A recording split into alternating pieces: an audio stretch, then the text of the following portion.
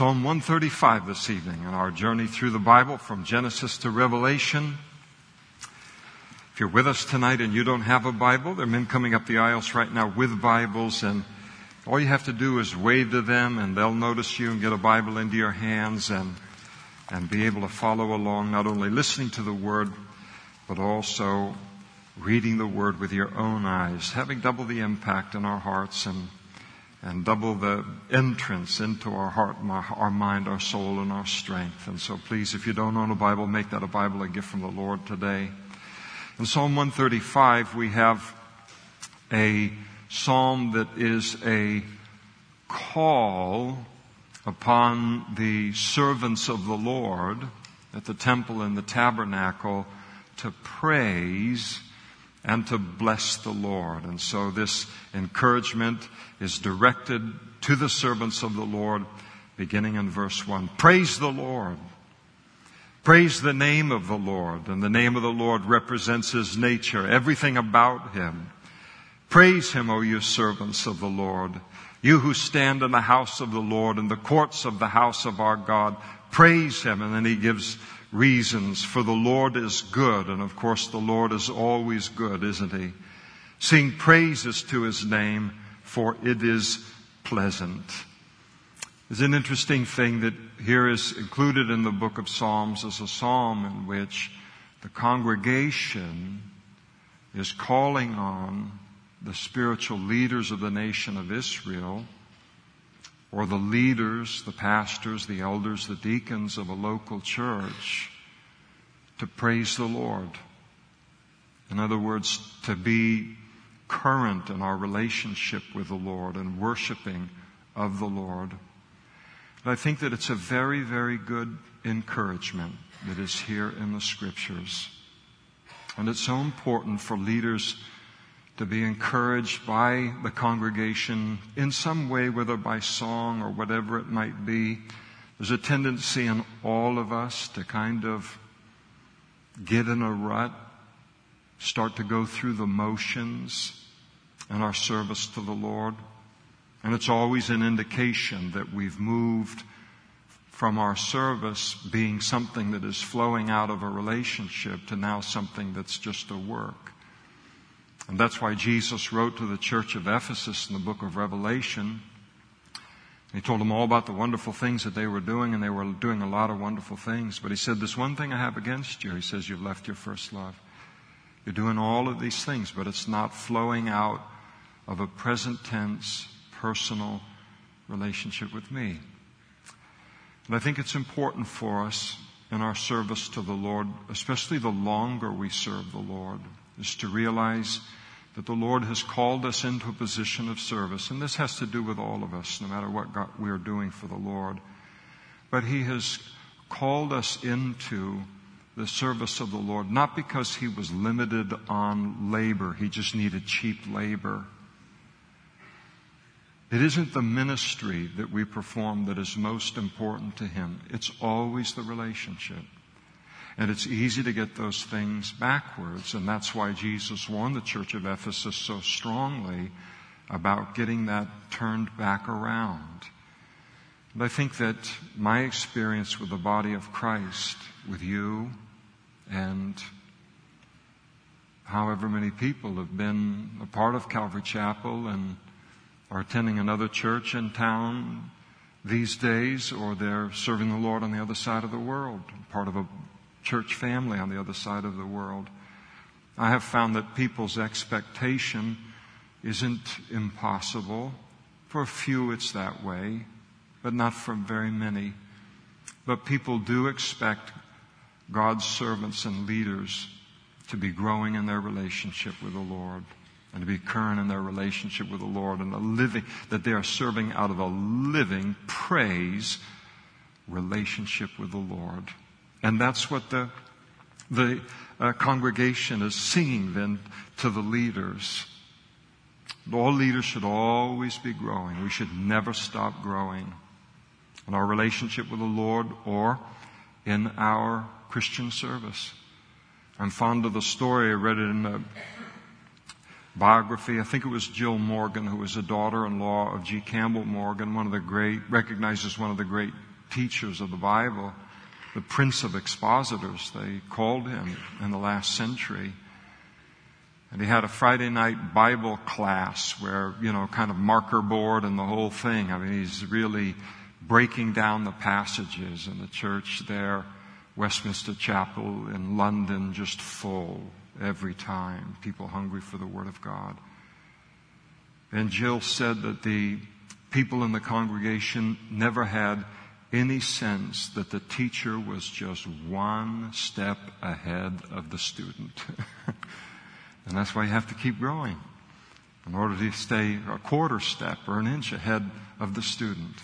And it's a beautiful encouragement to us, to all of us, that reminder to be current in our relationship with the Lord, to praise Him, to have that dynamic happening in our lives, and then all of these other things flowing out of that torrent of living water in our lives.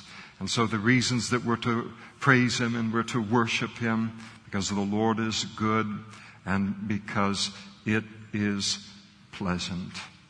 You think about the goodness of the Lord. We think about His goodness. We think about His grace. We think about His faithfulness. We think about His mercy. We think about all the different characteristics that make up His goodness. And I mean, that's why praise to the Lord is inexhaustible, because His grace is inexhaustible. There's so much to respond to in praise of His goodness. And so He tells us that we're to praise the Lord for He's good, sing praises to His name for He is pleasant. And then He starts to list what we're to praise the Lord for. For the Lord has chosen Jacob for Himself, Israel for His special treasure. This speaks of our salvation. God has chosen us. Why would He choose you and I for relationship with Him in everlasting life? I like what a friend of mine, Gail Irwin, said, and that is, God's choice of him is the only thing that makes him wonder about God. It's not a logical choice, is it? It's a love choice. It's a grace choice. And it's a love choice because God is love. And that's why the Bible talks about fear and not giving in to fear. And he who fears hasn't been made perfect in love, because perfect love casts out all fear. And so this choice of God tonight, are you glad for your salvation tonight? I'm so glad for my salvation. I know you are. The things we have to praise Him for. And then in verse 5, for I know that the Lord is great, and our Lord is above all gods. He's greater than everything else that the whole wide world worships. Gods and small g's. Everybody's a worshiper. Everybody's a worshiper in this world. People think they're so smart, and they look at us and they say, you Christians and living by faith and worshiping God and gods and all of these things, I'm glad that I'm so sophisticated and I'm so smart and I'm so intellectual and I'm so different that I don't worship any God. Everybody worships a God. And the Bible teaches not only is every single person a worshiper of some God, but we are becoming like the God that we worship. We'll see that a little bit later tonight. What is our God? The master passion of our life. What do we live for? Where does our money go? What's the focus of our life? Where does our time go? It's very easy to identify what a person's God is. And then for the child of God to just step back and say, in this whole broad multitude of choices that I have in this world to worship, I have the privilege of being able to worship you. And then to know that He is almighty, and that as we worship Him and that we worship Him with the knowledge that He's great and that our Lord is above all gods. It carries with the idea that our God, He's almighty. He's over all gods, all thrones, all principalities, all powers. When we pray to God and we trust in God, we're not trusting in a God that is arm wrestling with all of the other gods and demons and everything in the world where we come to God and we lift up a prayer request to Him, and then we wonder if He's going to, the battle that's required against powers and principality and the demonic realm, whether that is up in the air, that there's a battle going on between God and that realm that's being decided at the moment. It's decided long ago. And the greatest demonstration was the victory that Jesus provided for us over that realm in His death and His burial and His resurrection. You can be sure that the devil heaped upon Jesus when Jesus was on that cross. You think about it, He bore all my sins. Perfection. Sinless perfection. My sin came upon Him. Your sin came upon Him. Every sin in human history came upon Him. No wonder why He sweated great drops of blood in the Garden of Gethsemane and said to the Father, Father, if there's any other way for what? For man to be saved, let this cup pass from me. Nevertheless, not my will, but thy will be done. And on top of bearing our sins, can you imagine the demonic assault that was unleashed? I don't doubt that every power and principality and demon, large and small, all over the world and all over the universe, was concentrated on a single cross for those 6 hours that He hung on that cross before He gave up His spirit. And Jesus defeated the power of the devil on that cross.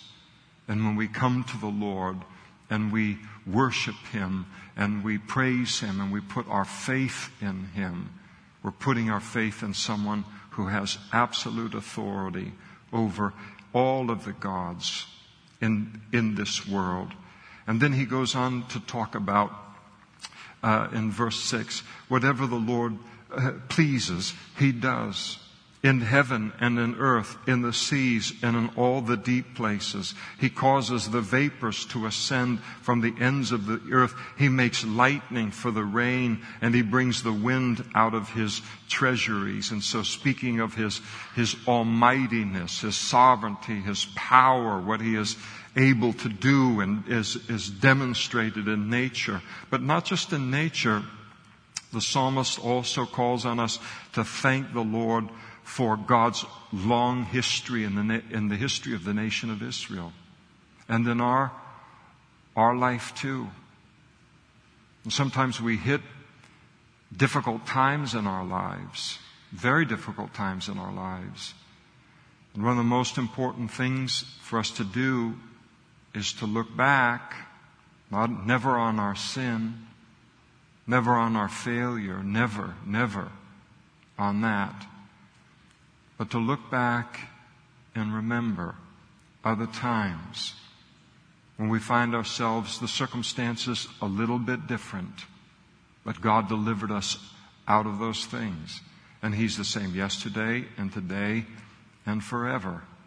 And so here He starts to speak to them of the long history of God's involvement in the life of the nation of Israel. He destroyed the firstborn of Egypt, both of man and beast. And He sent signs and wonders into the midst of you, O Egypt, upon Pharaoh and all of his servants. How much power did it take to save you and me? It took greater power than to create all of the heavens and the earth. And here is this looking back on the day that God saved us and delivered us from the bondage of Egypt. All of it a picture of the greater bondage that Jesus has delivered us from, the bondage of our own sin and our own selfishness. And yet God did that. And then He defeated many nations and He slew many kings. Sihon of the Amorites, Og of Bashan, all of the kingdoms of Canaan, and he gave their land as a heritage to Israel, his people. So God not only delivered them from Egypt, representing salvation, but he brought them then into the promised land. The land maturing in the Christian life where we begin to appropriate God's promises one after another, until we're in this spiritual land that flows with milk and honey. And God was faithful to do all of that. And he is faithful to do that in our lives as well. And to remember the great things that he's done. And then he's to be praised for the fact that he's compassionate and just. Your name, O Lord, endures forever. And your fame, O Lord, throughout all generations. For the Lord will judge his people. That is, he'll be just in dealing with us. And he will have compassion on his servants. And so this beautiful speaking of the fact that the Lord is both just and he is compassionate. And then he talks about all of this enduring. It's a part of God's name. In other words, he'll never change. It's called the immutability of God. God never changes. He will always be just. He'll always do what's right in our life. And he will always be compassionate. Some people are just and they're never compassionate. Some people are compassionate, but they're never just, and they get us in just as much trouble. But God is perfectly just, right, in his dealings with us. And he's always compassionate in that. And then he went on to talk about the praising the Lord just for the privilege it is ours to be able to worship the true and the living God. The idols of the nations are silver and gold. Now that's true in a lot of different ways. The golden rule in the Bible, do unto others as we would have them do unto us. The golden rule in the world is he who has the gold rules. Those are two different kingdoms. One, you don't have the grace to live in all your life. And the other, where we can be planted and we can prosper forever. And so the idols of the nations are silver and gold, talking about the idols that people make with their hands in order to worship. They have mouths, but they don't speak. These statues and these things that they made. Eyes they have, but they don't see. They have ears, but they don't hear. Nor is there any breath in their mouth. In other words, they're lifeless. And then here's the tragedy of it. Those who make them are like them, and so is everyone who trusts in them. So the gods of this world, they are unable to speak. They're blind, they're deaf, they're lifeless.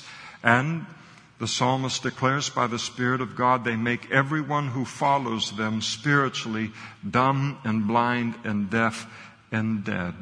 And again, we become like what we worship in life. That's the fact of the matter.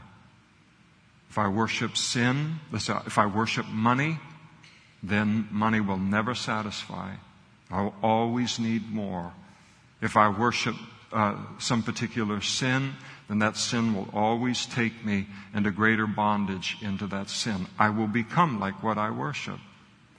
If I worship myself and selfishness, then I will become more self-dominated and paralyzed as a result of it. So we become like what we worship, which is the greatest news in the whole wide world for a people who worship Jesus. Because as we worship him, we become more and more like him. With unveiled face, we behold the glory of the Lord. And as a result, we're being conformed more and more into the image of Christ. And that's what happens. And so this privilege of being able to not only worship the true and the living God, but then to be conformed into his image as we do so. And then he makes this final call to bless the Lord. Bless the Lord, O house of Israel. Bless the Lord, O house of Aaron. He goes back to the leaders. Bless the Lord, O house of Levi, the tribe that was given to overseeing the worship of the Lord at the tabernacle and then the temple. You who fear the Lord, now He pulls all of us in. Bless the Lord. Blessed be the Lord out of Zion, who dwells in Jerusalem. Blessed be the Lord. Calls on the whole world to bless the Lord, because there's always reason to bless the Lord. Now, so Psalm 136 is an interesting psalm, and it is a celebration of God's mercy. And more than that, it's a celebration of God's enduring mercy. In other words, that God's mercy never runs out on any of us. The Bible teaches that every single day we wake up, His what? Is new every morning. His mercy is new every morning. That was an interactive moment, by the way, that you missed.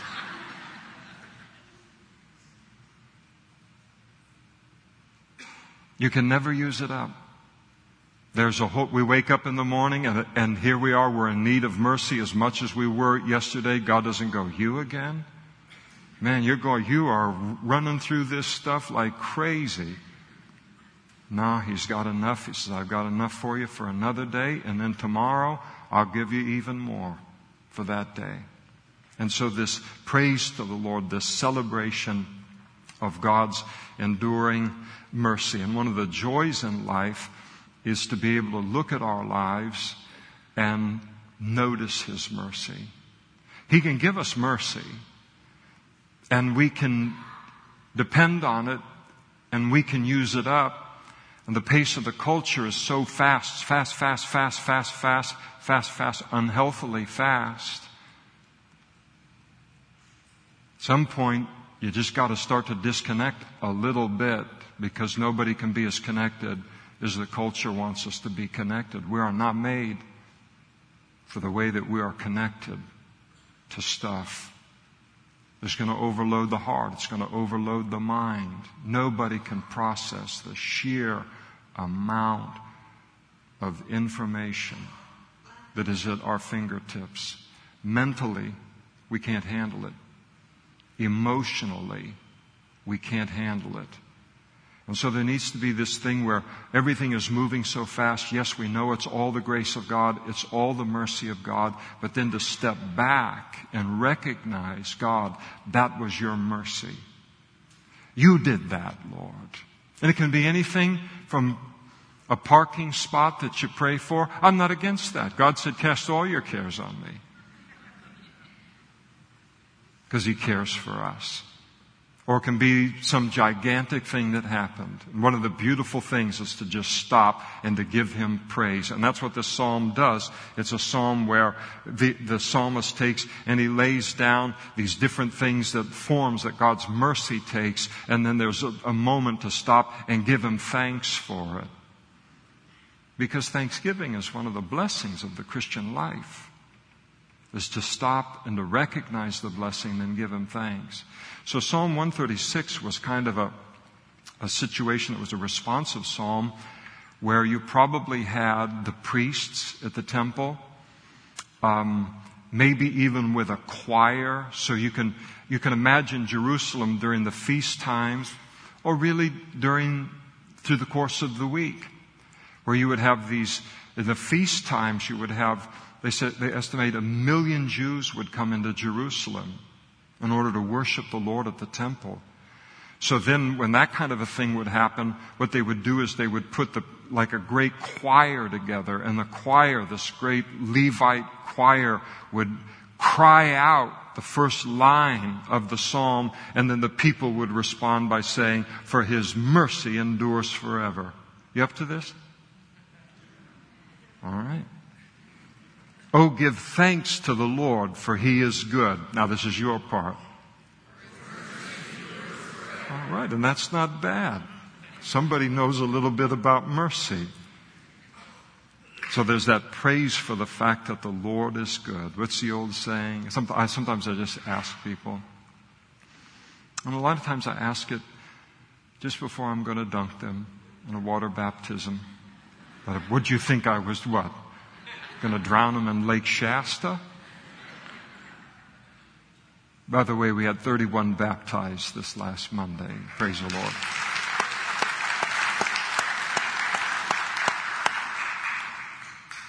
and I'll look and I'll say, has God been good to you? Some of them can't even talk back. Can't even say yes. God's been so good. God is always good. And that's why you talk with people. What's the old saying? God is good all the time God is good. That kind of a responsive thing. And what a wonderful thing to know a God who is always good. And sometimes His ways are hard. And He develops strong people. And He's doing it today. There's a need for we need godly character for the hour that God has called us to live for the Lord in this time in human history. So He can put us through some things to develop our character and refine our character. But He's always good. Always good. He cannot be anything but good. And even when He is forced to judge those who reject Him, which I hope doesn't include a single person in this room, even in His judgment, He is being good in the grand scheme of things. And it's good to be reminded that He is always good. He can never be anything but good to us. It's in His nature. It's impossible for Him to do something different. Now sometimes it can take us a little while to see that was good.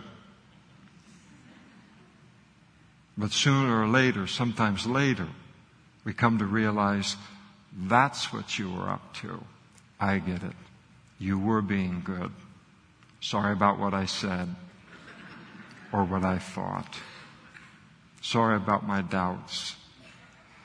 Then He says, oh, give thanks to the God of gods. I know I caught you by surprise. We can do better than that in verse 2. Oh, give thanks to the God of gods. All right, you guys are getting like a little Hebrew on me. Oh, give thanks to the Lord of lords. To Him who alone does great wonders. To Him who by wisdom made the heavens. To Him who laid out the earth above the waters. To Him who made great lights. The sun to rule by day. And the moon and the stars to rule by night. And so here's the praising of the Lord for Him as creator of all of the creation. It's a funny thing, we live in the context of the world, and so there's trees and there's bees and there's plants and there's people and there's animals and there's mountains and there's valleys and there's rivers and there's snow and there's the cycles and there's oceans and this whole big thing. And then we can just kind of get used to it. I remember reading a quote where someone said, where if a sunrise occurred every 1,000 years, everyone in the world would get up in the morning to watch that happen. But because it happens every day, we just get used to the miracle. But the Lord is to be praised for His creation. Our God made all of this, even in its fallen condition. It's amazing. And our God made it. And then He goes on in verse 10 to talk about just thanksgiving to the Lord for His deliverance of Israel from Egypt. So again, it speaks to us of our salvation. Verse 10, to Him who struck Egypt in their firstborn and brought out Israel from among them with a strong hand and with an outstretched arm. To Him who divided the Red Sea in two and made Israel pass through the midst of it. but overthrew Pharaoh and his army in the Red Sea. And as wonderful as that redemption from Egypt was, our salvation was a far greater miracle because it cost the blood of the very Lamb of God. And then in verse 16, he moves on to giving the Lord praise for his mercy, for his deliverance of them again, not only out of Egypt, but into the promised land. To him who led his people through the wilderness. To him who struck down great kings and slew famous kings. Sihon, king of the Amorites, and Og, king of Bashan, and gave their land as a heritage to Israel, his servant, who remembered us in our lowly state and rescued us from our enemies, who gives food to all flesh.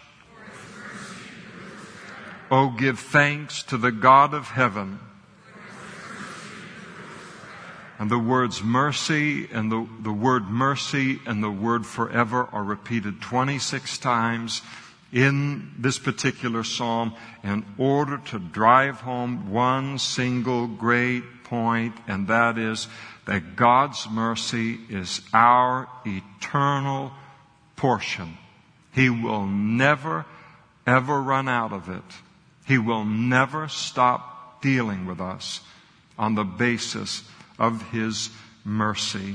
No concern. We don't have to be worried about a future judgment or any of these things. We live a life as Christians where all of that has been lifted off of us, and to know that God is being merciful to us today. He wants to be merciful. He is merciful, and that will be our portion forever and ever and ever. And some truths you just need to hear 26 times for it to penetrate through some of our hearts who doubt the mercy of God, or to just remind us because of the greatness of the difficulty sometimes in life, where we just need to be reminded of the fact that His mercy does endure forever.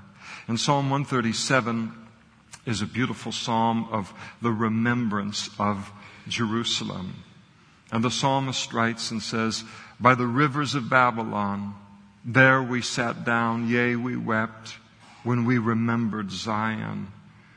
And so here we have a psalm that's being written from the Babylonian captivity of the Jews, because of their sin and their rebellion against God. For centuries, God warned them, and He warned them, and He warned them, and He warned them, and He warned them, and He warned them, and He warned them. And they disregarded Him with their idolatry and their sin. And so He said, I know how to cure you of that. You like idols? I'll take you to Babylon, the capital of idols. And you can have idols come out of your nose if you think they're so great. You can stuff yourself with idols and see if it compares to the life and the promises that I have for you. And when the children of Israel went into that captivity, for all of the problems that the nation of Israel has, they have a lot of things God's still going to work out between Him and those people in the last days. But it forever cured them of idolatry. And so they went into this Babylon, and when they got into Babylon, apparently when they would get some time off or whatever, they would go either to the Tigris or the Euphrates River or one of the canals or something, maybe on a Sabbath day, and they would come together and they would remember Jerusalem, and they would remember the Lord, kind of birthing their relationship with the Lord again and thinking about those great things and longing for those things once again. And so the psalm it's kind of a heavy psalm because you've got them in captivity, and they never needed to go into captivity. And the Bible says that a smoking flax Jesus will not quench, and a bruised reed He won't break. So if you've gone into the captivity of sin and walking away from the Lord and you're coming back to Him, God had a future and a hope for the nation of Israel, and He has a future and a hope for you. Never doubt that. But the psalm is intended to make us stop and to think about what we have as Christians and not to carelessly throw it away. The psalm is written so that God's people from the Babylonian captivity on would not make the same mistake that the children of Israel made. And so it's a beautiful psalm that it accomplishes that. And so they were remembering Zion, and he says, we hung our harps upon the willows trees in the midst of where they were in Babylon by the rivers. For these were boy, verse 3s, I'll tell you, they can really be. It isn't just death that comes in threes. For there, those who carried us away captive asked of us a song, and those who plundered us, the Babylonians, they requested mirth, saying, sing us one of the songs of Zion. And so the Babylonian captors, they had conquered so much of the world, and they said, all right, play us a song from your land. Play us a song from where you come from. Play us a song that a happy song from where you come. And of course, for the Jews, all of that was directed toward the Lord.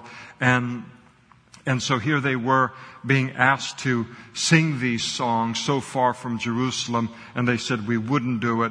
We took our harps and we hung them up in the tree. We couldn't enjoy those songs as long as we were in exile and as long as Jerusalem had been destroyed. And so they hung up their instruments of praise. They put them on the shelf, is how we would put it.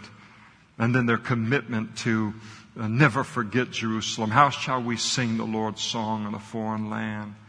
If I forget you, O Jerusalem, let my hand forget its skill. In other words, become paralyzed.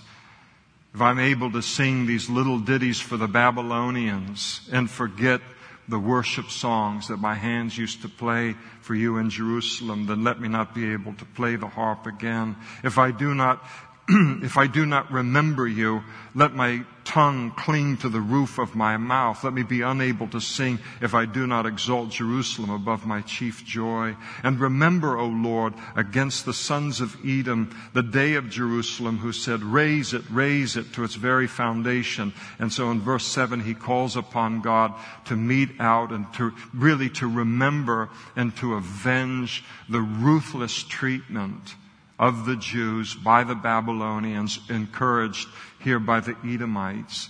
And the Edomites were descendants of Esau, who was a brother of Jacob. And so they're kind of cousins of the Jews. They were blood relatives. And yet when the Babylonians came in to destroy Jerusalem, the Edomites called on the Babylonians to just level the city, destroy everybody in the city. It was just a terrible thing that they were piling on. God was judging His people, and it broke His heart to judge His people. And yet these people were rejoicing in that. Never rejoice when you see God chastening another person or having to judge another person. Never rejoice in that. It puts us in a place where God will be forced to judge us. And so he said, Lord, remember what the Edomites did to us. And then speaking of Babylon and the judgment that he asked would come upon Babylon, he said, O daughter of Babylon, who are to be destroyed, happy the one who repays you as you have served us. Happy the one who takes and dashes your little ones against the stone. So the psalmist calls on the Lord to give Babylon eye for eye and tooth for tooth, what they did to the Jews and to the children of Israel in Jerusalem. And the Babylonians took the children of the Jews and they threw them up against the rocks and bashed their heads in order to kill them, among many, many other atrocities. And so he said, remember that and judge that, Lord. He didn't say, listen, we're innocent and any of this. It was like, no, we're guilty. We're paying the price for what we did. But what they did there was wrong, and for God to avenge it. And he declares that God had already declared that he would avenge that. And Isaiah prophesied of a king by the name of Cyrus who would come on the scene, and he would overthrow the Babylonian Empire. And of course, it ultimately gave way to the Medo-Persian Empire. And so with the Babylonians, how they treated the rest of the world and treated the Jews, then they were treated in that same kind of ruthless way when they were defeated later on by the Medes and the Persians. Again, it's so important that if God ever uses us as an instrument of his correction in another Christian's life, that we never go beyond, in our own flesh, go beyond the limitation of how far God wants to go in that chastening and in that discipline. Because if we go beyond it in our own flesh, then God will have to step in and he'll have to chasten us for going too far. And that's why when Paul wrote to the Galatians, in Galatians chapter 6, he said, brethren, if a man is overtaken in any trespass, Christian has gone into sin and in need of someone to come and speak to them about repenting of their sin. Paul wrote and he said, you who are spiritual, under the control of the Holy Spirit, restore such a one in a spirit of gentleness, considering yourself, lest you also be tempted. And the Babylonians went way too far, and the Edomites went way too far, and it's a good lesson for us to learn as well. And then in Psalm 138, here you have a psalm that is a psalm of praise for answered prayer. Answered prayer is one of the greatest experiences in life and in the Christian life. Now, there's a technical sense in which all prayer is answered. Yes, no, wait. Coming to a person near you. So he always answers our prayers. But one of the great things is to be interceding related to maybe a loved one or related to a situation or whatever it might be, and the prayer and the prayer and the prayer, and then you receive the answer to that prayer. And what it does in our heart, what it does in our spirit, how it encourages our faith. And I think that's one of the reasons that the Lord has us pray, is because he knows he's going to answer those prayers. And so why not, in addition to knocking out all of the other great things that prayer produces within our lives, have us be a part of the situation in prayer, so that when he answers it and we see the answer to that prayer, that our faith is encouraged in the Lord and in the things of the Lord. And so that's what Psalm 138 is all about. He said, I will praise you with my whole heart. Before the gods, I will sing praises to you. And the gods are the gods that the world worships. In other words, the psalmist says, I'm going to praise you with my whole heart. I'm committing to praise you 100%. And I'm going to be out loud in my praise of you. I'm going to be out in the open about my relationship with you. I'm not going to hide it. I don't care what the rest of the world is worshiping, or the rest of my family is worshiping, or the rest of the neighborhood is worshiping, or the rest of the school or workplace is worshiping. I am going to praise the Lord, and I am going to bless the Lord in my life. I'm going to walk openly with him. Doesn't mean that at your workplace you can corner someone around the water fountain and then use the boss's time for 45 minutes to share the gospel. You do that on your time. This is the boss's time on that.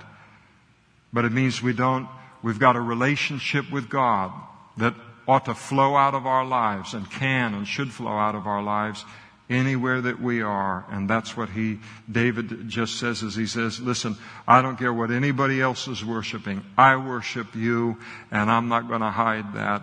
I'm going to openly praise you. I will worship toward your holy temple and praise your name. And so here is David, of course, there was the tabernacle when he was king. The temple would be built by his son Solomon. And David wasn't always in Jerusalem during his reign. So here you would have the offerings that would be offered morning and evening, the burnt offerings and all, and David would be far away. And so what's the next best thing to being at the actual site of the worship of the Lord at the tabernacle and at the temple? It would be to then worship in the direction of the temple and the tabernacle. And that's why you see people who are far away from the other side of the world from whatever they're worshiping. And I'm not saying that their God is right or anything like that, but that's why they do that. They can't be there, so they're going to do the best thing they can, and they're going to pray in that direction. And so that's what David said he committed himself to here 3,000 years ago. So that I'm going to do and draw as close to God the best way I can in the situation that I'm in.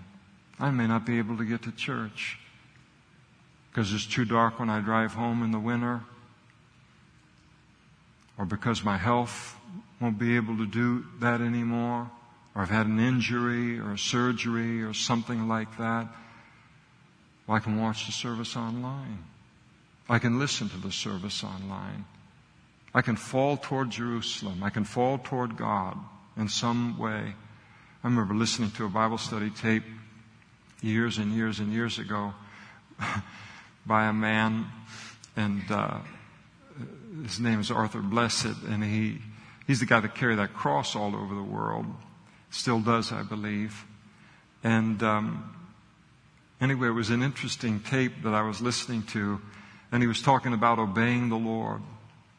And he was making the point that if you're living, and I'm going to change the cities because I can't remember where, but he says, if you're living in Omaha and God calls you to minister in a city in Venezuela, then buy a ticket to go to Venezuela. Obey the Lord. See what He's going to do. And the idea is so often we're looking at things where we want to have the whole plan, have it all figured out. You go to Venezuela, and then this great, big, gigantic, amazing thing happens. And then after that happens, you become the most famous person in Venezuela, and then you become the king of the universe. And this is the kind of promises that we like to have ahead of time on things. I like to walk by faith without walking by faith. I think all of our flesh is that way. So the point he was making was, go ahead and do what God tells you to do. Fly there and then see what else He's going to do. He did it with Abraham. And then he said, if you don't have the money to fly there, then take a taxi cab as far as your money will take you. If you don't have money for a taxi cab, he says, start walking toward Venezuela. If you can't walk toward Venezuela, he says, fall on your face in the direction of Venezuela. But move in the direction of all of this. I thought it was very, very good. I mean, that kind of a strength of commitment to God's calling and to see what he would do. It always takes faith. Again, I want to think I'm walking by faith when I'm walking by sight. And the promises of God do not unveil to those who walk by sight in the same measure that they unveil to those who walk by faith. They don't please God in the same way. And so he said, I will worship toward your holy temple and praise your name. And why praise your name? For your loving kindness and your truth. For you have magnified your word above your name. And what that's saying is that God will unfailingly keep His word because His name, His character, His reputation depends upon it. And in the day when I cried out, here it is, you answered me. And here's that praise to the Lord for answered prayer. And you made me bold with strength in my soul. And what it does in our soul when God answers a prayer that we've been lifting up to Him for a time, and we see there's the answer. Thank you, Lord.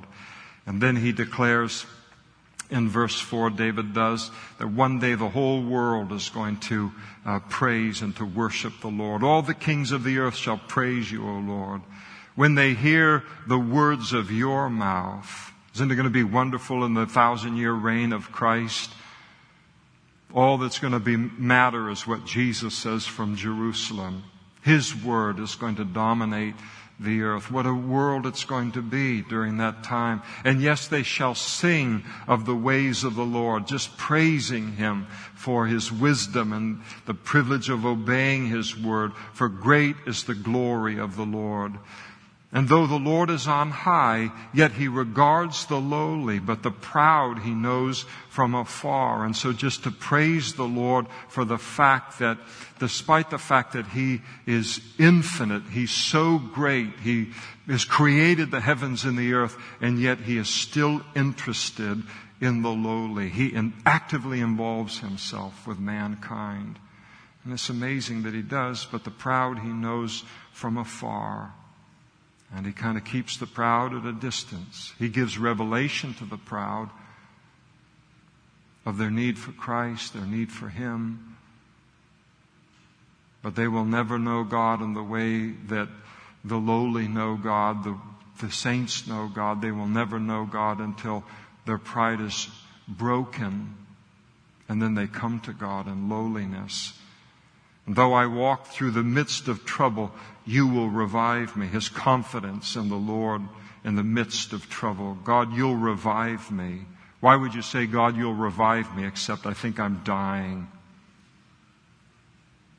You'll stretch out your hand against the wrath of my enemies. That he's praying that God will actively, no, he's doing more than that. He's confessing that God will actively involve Himself in the defeat of His enemies. And the Lord will. And it's talking about physical enemies that we can have in this life. People come against us just because we're Christians. It's irrational. It's demonic. It's where it comes from. Think about the devil. He has the whole world to use. To just tweak people and to grab them and to use them. They don't know Christ. They don't have the Holy Spirit inside of them. They're just open vessels for the devil to use to say anything to us, to do anything to us. I mean, this is the world that we live in.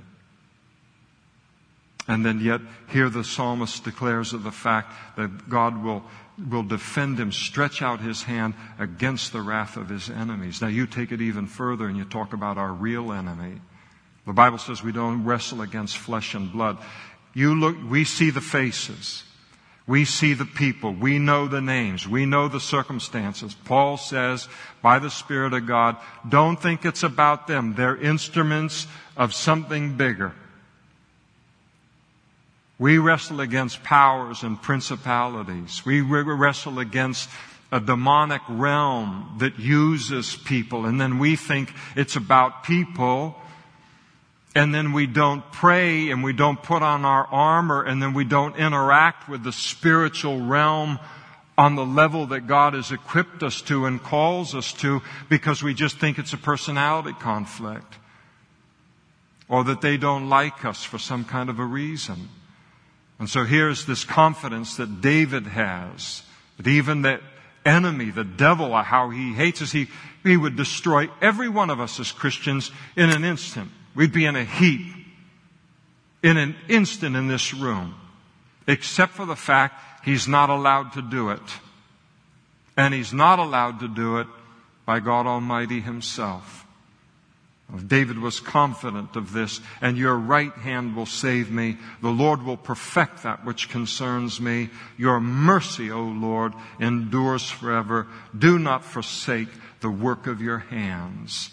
And when David says, don't forsake the work of your hands, he's talking about himself. Lord, don't forsake me. So David's in a vulnerable place. Again, This praise, he received answer to prayer. He's thankful for that. But he's still dealing with a lot of things in his life. You look at David's life, you say, boy, that king thing is overrated. And I know he wasn't a perfect man. But boy, the price he paid to be faithful to God's call upon his life. Woo! Wow. And so he closes it and he says, this is all real. This is real. We understand it. Don't forsake the work of your hands. Lord, don't forsake me. Don't forsake me. Don't abandon me in the middle of what I'm in the middle of. And it's okay as a Christian to pray that to the Lord as long as we remember the promise that He will never leave us or forsake us. That it's never dependent upon my prayer. He will never, ever forsake us. So we're free in the urgency of our heart, the depth of the trial that we're in, to say, God, don't forsake me. Don't forget me. If you don't help me, I am through. But always with the realization that the Bible says, which is the only thing we can trust, the voice of God in the midst of deep trial, the Bible says that Jesus will never leave us and He will never, ever forsake us. The one who died on the cross of Calvary to save our souls and to pay the price so that we could have the relationship that we have with Him. He never forsakes a single one of us, and He never loses a single one of us. Even if we feel for a moment that our life is in jeopardy at the moment, God never does it. We'll stop here. Next time we'll come to Psalm 139, the most amazing psalms in the book of Psalms, but they're all amazing. Whatever the next psalm is the most amazing psalm, the book of Psalms. If the worship team would come forward, I'd like us to just close in a couple of short worship songs.